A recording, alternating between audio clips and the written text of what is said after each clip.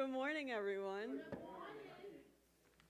Before I even get started, I also wanted to mention that we just finished our really super awesome midweek on how to read the Bible for all it's worth. It was incredible, and I think all, if not most, of the sessions are currently sitting on Esther's Facebook or somebody around here's Facebook. So if you're not Facebook friends with her, become friends with her, and definitely watch those because they helped, I think, everybody who was there to be able to read the Word in a more in-depth and honestly correct way. That being said, there's no midweek next week. We're taking a little bit of a break. I think just 1 week, right? Just this Wednesday, and then we're getting started on something new.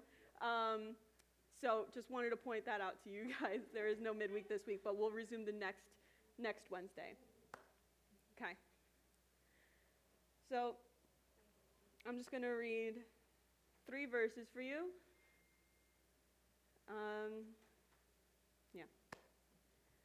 Romans 12:13. Share with the Lord's people who are in need. Practice hospitality. 1 Peter 4:9. Offer hospitality to one another without grumbling. And Hebrews 13:2. Do not forget to show hospitality to strangers, for by so doing, some have shown hospitality to angels without knowing it. If you just want to get yourself in a posture of prayer and of attentiveness, place your feet on the floor.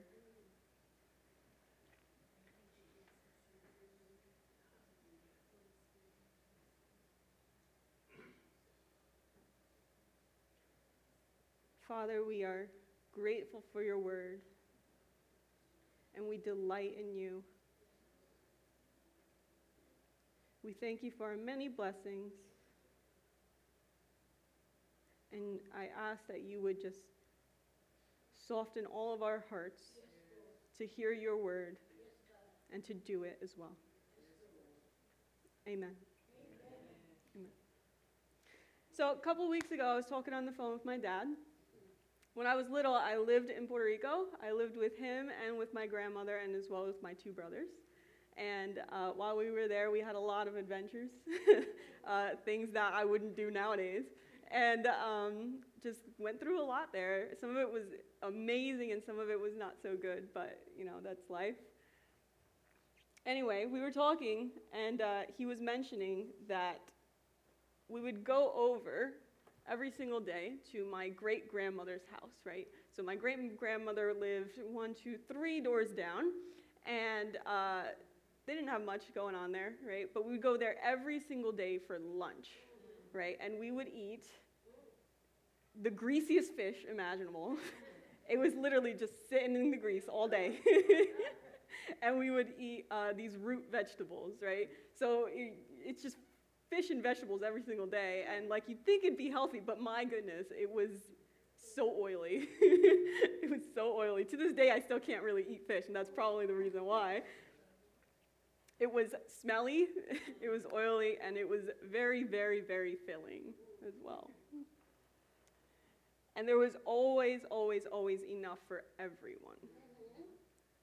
They bake it in these my great-grandmother would make it in these huge pots, and there would be enough for anybody who would come over that day. Because they never extended invitations to anybody, but their door was always open.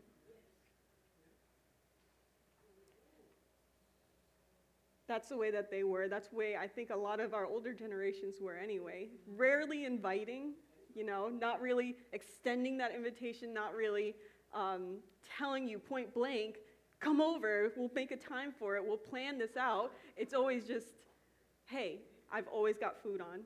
You're always welcome.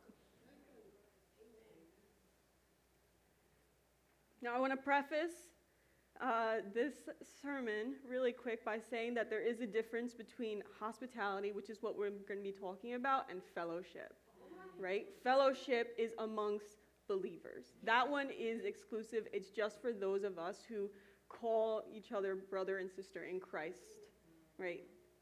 Hospitality is all inclusive, right? And sometimes there's fellowship within hospitality, but that does not make them the same thing. They are different because hospitality is extended to everybody, or at least it should be. We're just going to quickly go through 4 stories of hospitality in our Bible. The first one is going to be in the very, very beginning, starting in the Garden of Eden, where God made a home for his people. He created a place for them to feel safe, a place for them to thrive, to experience his goodness, and then he put himself in that place with them.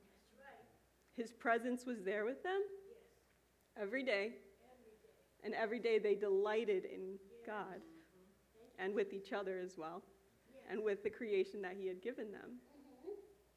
Of course, there was food there. A lot of food. And then we fast forward, we'll go down to Genesis chapter 18, right? So we're out of the garden at this point. We messed that up. And then, and now God is starting this new plan to redeem his people, right? And he chooses Abraham, chooses him to carry out his plan for the eventual redemption of all his creation, of all nations, of all peoples, including us. There's a story in chapter 18 where Abraham is sitting in the front of his tent in the beginning of, not the beginning of the day, in the heat of the day. The heat of the day, he was sweating. But he sees 3 travelers coming down the road. And he has no idea who they are at the moment, but he notices them and he runs out to them and he begs them, come into my house. Come into my house. It's hot. Let me give you some food to eat. Let me give you some water to refresh yourselves. And of course they accept. And Abraham runs all about while it's the hottest it's ever been. And he's cutting up meat and cooking meat, and he's boiling milk, and he's making all these things and making bread, and he's bringing them everything, and he's setting them all these things before them so that they can be comfortable. Right? So that they understand that they are in the care and the protection of Abraham, and Abraham is honored by this. Especially because it's revealed that those 3 people are actually the Lord. It's the Lord God, and he's invited them in, him in. So he gives them the best seat in the shade. He gives them the best meal they've ever had. And then he stands there with them as they are being met, as they are having their needs met. He stands there with them, attentive to them, and making sure that the Lord needs nothing. It is the honor of the host to be entrusted with someone else's needs.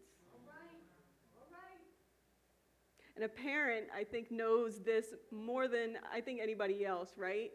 To be needed by something that is completely helpless otherwise, right? In fact, there's kind of like a little bit of a sadness when they don't need you anymore.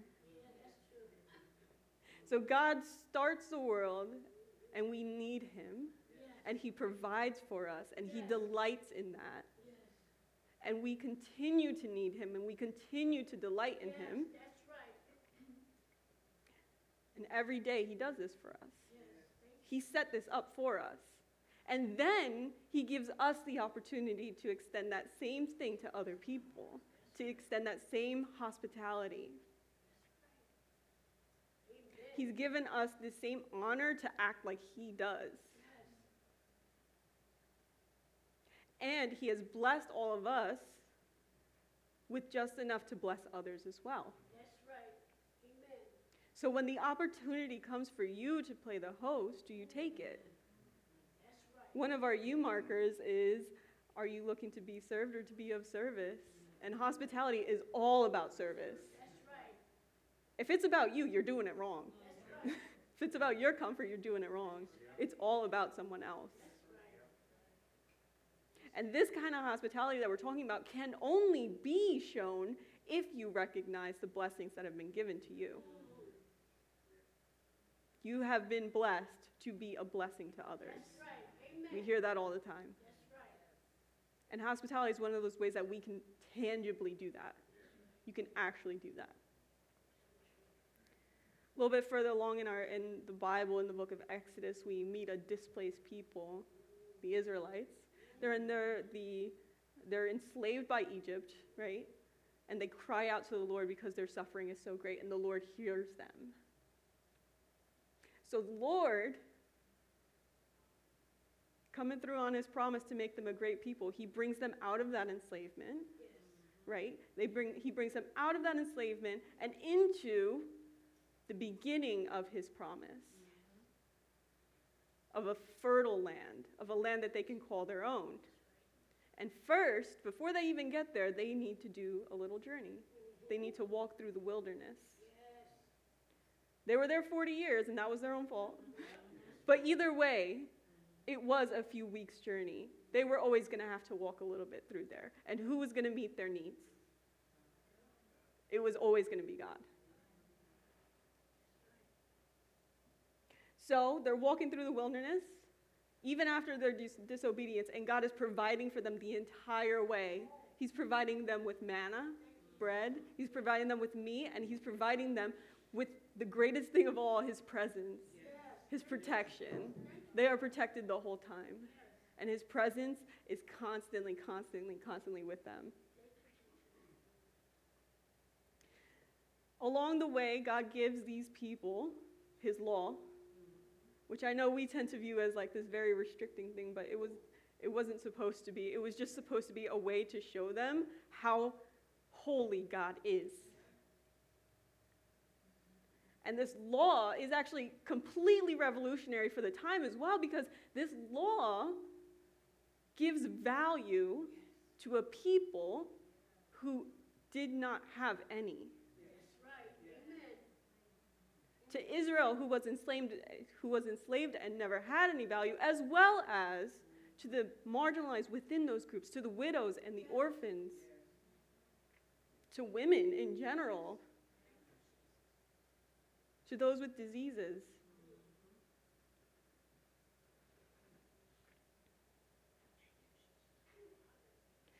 And also to the travelers, right? Because culturally we know that in this time period, people were traveling.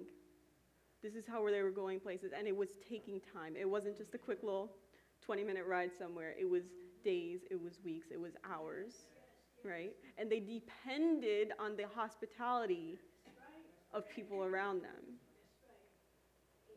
So these travelers, they would come through the Israelite camps, right? And the Lord had given them protection. He wrote it in his law in Leviticus 19:33 and 34. He says, when a foreigner resides among you in your land, do not mistreat them. The foreigner residing among you must be treated as your native born. Love them as yourself. Why? For you were foreigners in Egypt. I am the Lord your God.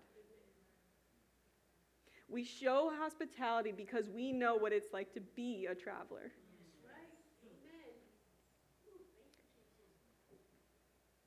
The Israelites were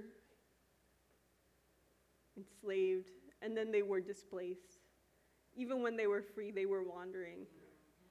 And God is calling on them to remember that. And to extend that same courtesy that he gave them to other people. We show hospitality because we know what it's like to be a traveler. To feel very vulnerable, right? To feel confused and at the complete mercy of everyone else. We wander from thing to thing. We've wandered from job to job. We've wandered from sin to sin, from addiction to addiction to addiction. And we get completely swept up until we are left confused without a map. We've experienced that. And many of us know what it's like to be saved from that too. So that when others come along the same path, we extend to them the same kind of saving grace that was extended to us.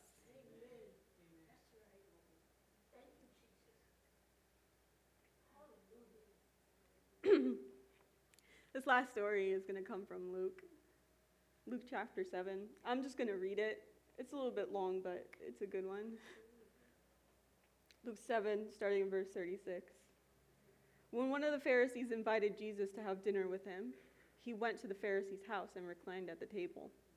A woman in that town who lived a sinful life learned that Jesus was eating at the Pharisee's house, so she came there with an alabaster jar of perfume. As she stood behind him at his feet, weeping, she began to wet his feet with her tears. Then she wiped them with her hair, kissed them, and poured perfume on them. When the Pharisee who had invited him saw this, he said to himself, "If this man were a prophet, he would know who is touching him and what kind of woman she is, that she is a sinner."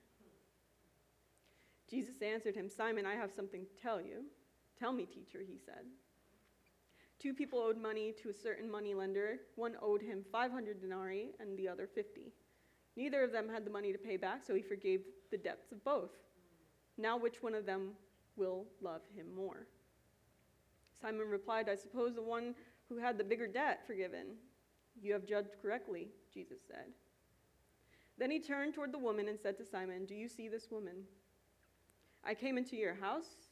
You did not give me any water for my feet, but she wet my feet with her tears and wiped them with her hair. You did not give me a kiss, but this woman from time to time, from the time I entered, has not stopped kissing my feet. You did not put oil on my head, but she has poured perfume on my feet. Therefore I tell you, her many sins are forgiven, as her great love has shown. But whoever has been forgiven little loves little."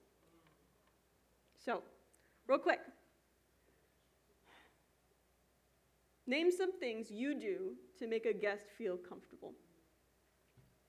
Offer them a drink of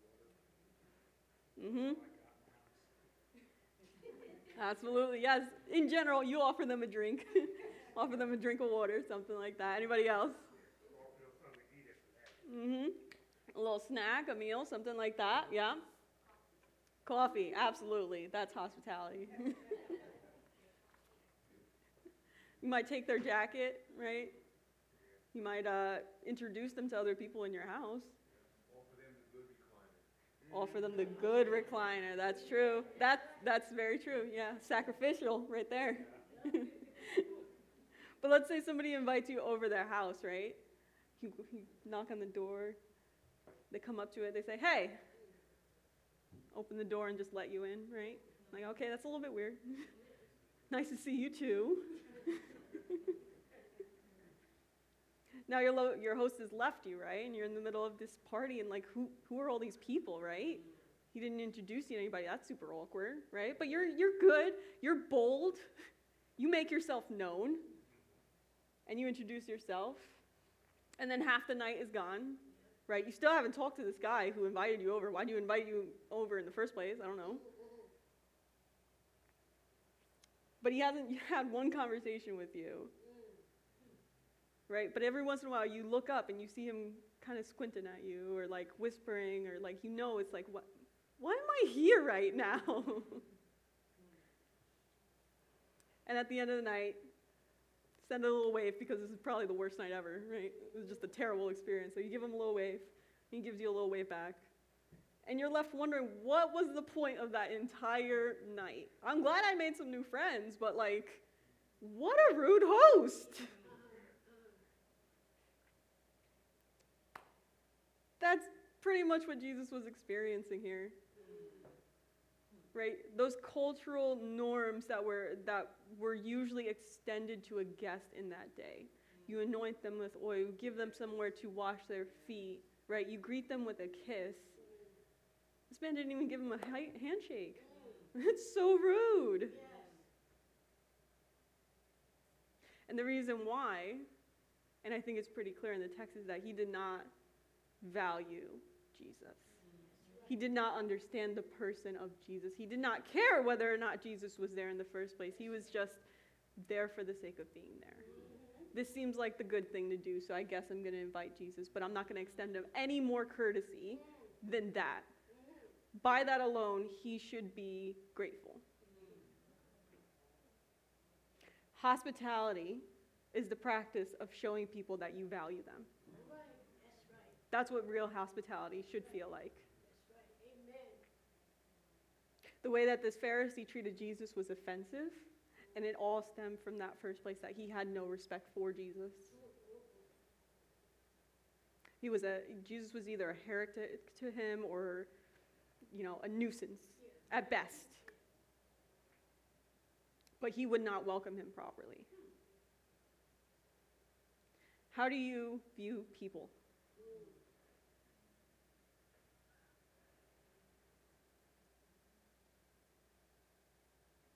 We've got 2 commandments, right? Those are the major 2, and everything else is summed up in those, right? Love God, love people. Is that loving people? When you view them as bothersome, when you view them as annoying or just something in your way, is that loving people? And many of us claim that we love doing the first one. We love God, but people, oh my gosh. People are hard. People hurt us. People have hurt us. Or they're just annoying and inconvenient. But if you can say that you love God, but not love people, what kind of God are you serving? Because if everybody else annoys you, I got a feeling that your God looks a lot like you. 1 John 4:20 and 21 says, if anyone says, I love God, yet hates his brother, he is a liar. For anyone who does not love his brother, whom he has seen, cannot love God, whom he has not seen. And he has given us this command, whoever loves God must also love his brother. And hospitality is a tangible way of showing people that you love them. That's right. Amen. It's a tangible way for you to stop pushing people out of your life. Yes. And it's a way to welcome in these people who God assigned value when he created them. Yes.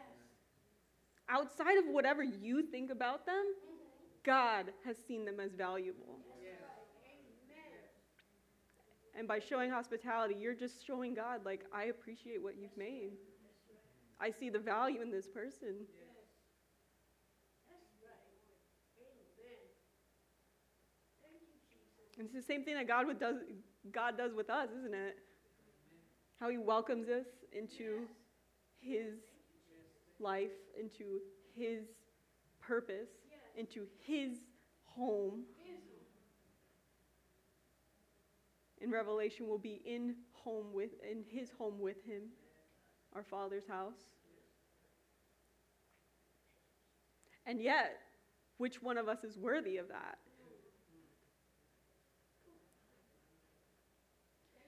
If you value people, you will practice hospitality.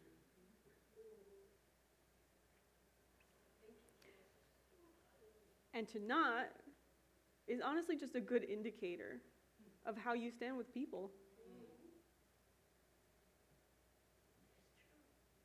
And you might ask yourself, like, how can I show hospitality if I don't have a home? Right? But do you think that you need a home to show hospitality? What is hospitality? It's meeting the needs of others, of being entrusted with somebody else, someone else's needs, someone else's well-being. And many of us do have homes and we can provide that for other people. However, some of us don't. Some of us are still rooming. It's not our house. But the church has so many opportunities for you to still extend that hospitality. We have a hospitality team. That's what it's called. We have the food barn, which gives people literal food. And we need people in those positions. Always do. outside of that, it's just a matter of keeping your eyes open Yes. to see what other people need, to not live your life completely in your own head and in your own needs, and look at the needs of others. Amen. Thank you, Jesus. Ooh, hallelujah. Something I just want to point out about these stories is that they're not about hospitality either, right? We can draw those implications to us, but if we're breaking down all of these individually, I mean that verse in Leviticus, that's about actual foreign people, right? So how does that should inform how we view immigration, right? Jesus' story is about forgiveness, not about hospitality. And Abraham's is not about how Abraham was nice to strangers, but about how he met God face to face. And he was blessed because of it. But this is because, again, we're living in a totally different culture. Right? They didn't need hospitality spelled out to them. They knew what it was. It was necessary for them to show it to other people. All God had to say was, treat people right. And they knew what to do. But our culture is not like that, right? And we're not going to bash our culture for what it is, right? This is how we grew up. But to not acknowledge that culture sometimes needs to change means that we would be stuck where we're at.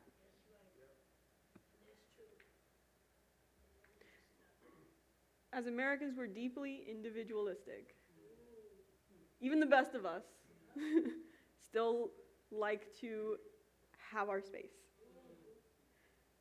We're easily put out by others, right? We've become quite entitled, I think, in some ways. But that just means that hospitality does not come very easily to most of us, which just means we need to practice it more. I mean, a lot about the Bible is about reading what Jesus has said and reading what Jesus has done and just doing it, practicing it. And so when you hear this sermon, it's not a think about it sermon. It's not a ponder it in your heart sermon. It's a go out and do sermon. Come on now. It's a keep your eyes open Yes. actively to see what others need. That's right. To not be put out when somebody asks you for something. That's right. But to give them more and abundantly more than they even asked for. Because Jesus has commanded it. And also because Jesus has extended that to us.